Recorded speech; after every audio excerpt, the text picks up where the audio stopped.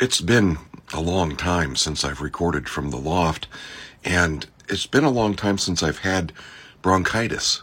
So, take those two things for what they're worth. They're mutually exclusive.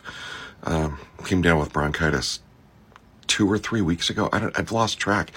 When I get it, it sticks with me for a long time, and it's this slow-moving tsunami that, excuse me, just doesn't, it's not like acute bronchitis where it hits you and 5 days later you're laughing at the fact that you actually had bronchitis for a few days.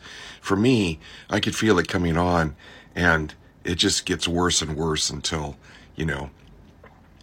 breathing stops, and then resuscitation begins, essentially.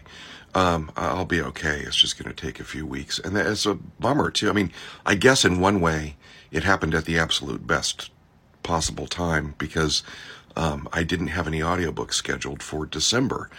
First time in a really long time that haven't had something on deck. And now it looks as though January, might be shot, even though it's still a week away from Christmas.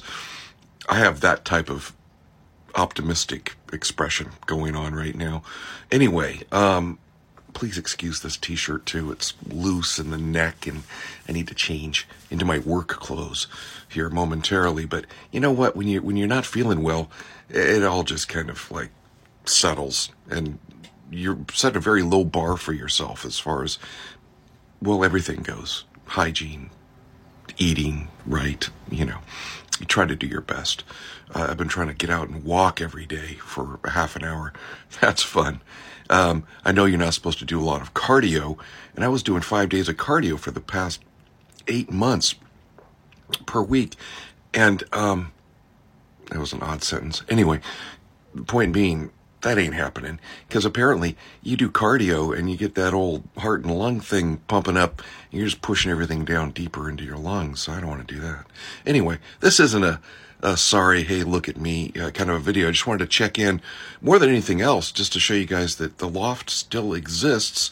I got my, vintage Marantz over here, and it's a great place to come up in the early morning and do some writing now that I'm not recording.